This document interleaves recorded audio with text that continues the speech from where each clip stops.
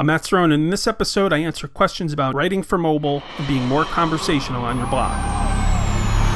News Channel is here to tell us the story of success. Success indeed so far. Matt Cerrone is a passionate baseball fan. And while, yes, he did quit his 9-to-5 job a few years ago, today he's working harder than ever. My next guest started MetsBlog.com, where he's amassed 300 million views. I came across Matthew because he was actually featured in a story on Mashable. He says to stand out, you've got to do it well. His advice, write what you believe, write often, work hard, and stay focused.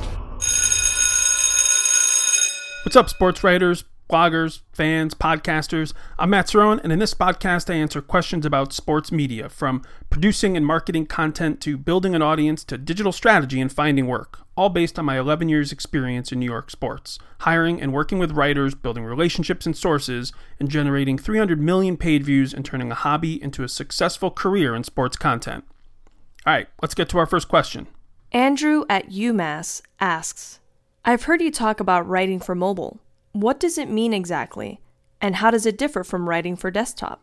The key, Andrew, is to write tight and get to the point, which, by the way, is the same advice I'd give anyone about writing for any platform. This isn't a device issue, it's an attention issue. Every word you type is competing with Twitter, YouTube, ESPN, Snapchat, text messages, push notifications, email, SportsCenter, commercials, ads, whatever. It's all competing for the attention of our eyeballs, so you can't mess around. So here's some tactical advice.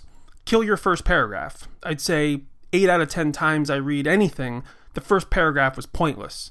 In fact, quite often, the last paragraph is the best, more direct and conclusive part of a person's writing, since we're all trained to write in some boring English 101 kind of way.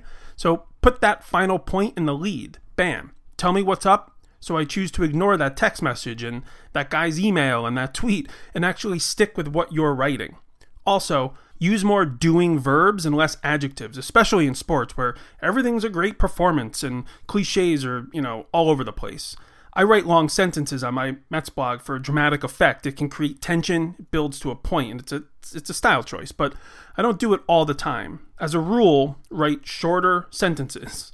In most cases, a third of the words in your final draft can probably get deleted, and on average, a sentence should probably be somewhere around 15 words or so.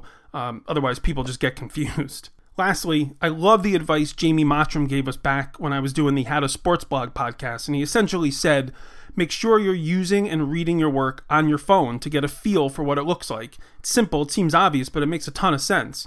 The future's mobile, right? It's not desktop, everybody knows that. And this is not to say everything has to be short and quick and shareable, stuff that fits on your screen, but if you're going to write long and go in depth, consider what the reader is seeing and what is being signaled to them. When the story loads up on their phone, you want to kind of know what that's going to be like for the reader, because the odds are increasingly good that this is where they're checking it out. Marion in Minnesota writes, I like how your Mets blog reads conversational. It's not preachy, even though you give an opinion. Can you give advice on how to do this better? Well, thank you, Marion. The idea behind conversational writing is to create a you and me dynamic. I like to think I'm writing a journal. It's funny, that's what a blog was, a weblog, a log of information, a journal. And that's so maybe, those of us that kind of started in the original format of blogging are a little more comfortable with this. But like I said, I like to think I'm writing a journal, or to one Mets fan on my Mets blog, not an audience of 30,000 people. So, it's not about saying things like, I know you think this or that, or even I believe, X, Y, Z. It's more about a general idea in your mind as a writer. Again, write and think like you're building a one-on-one relationship with that one reader, that one fan, like he or she is sitting next to you or at, some noisy bar.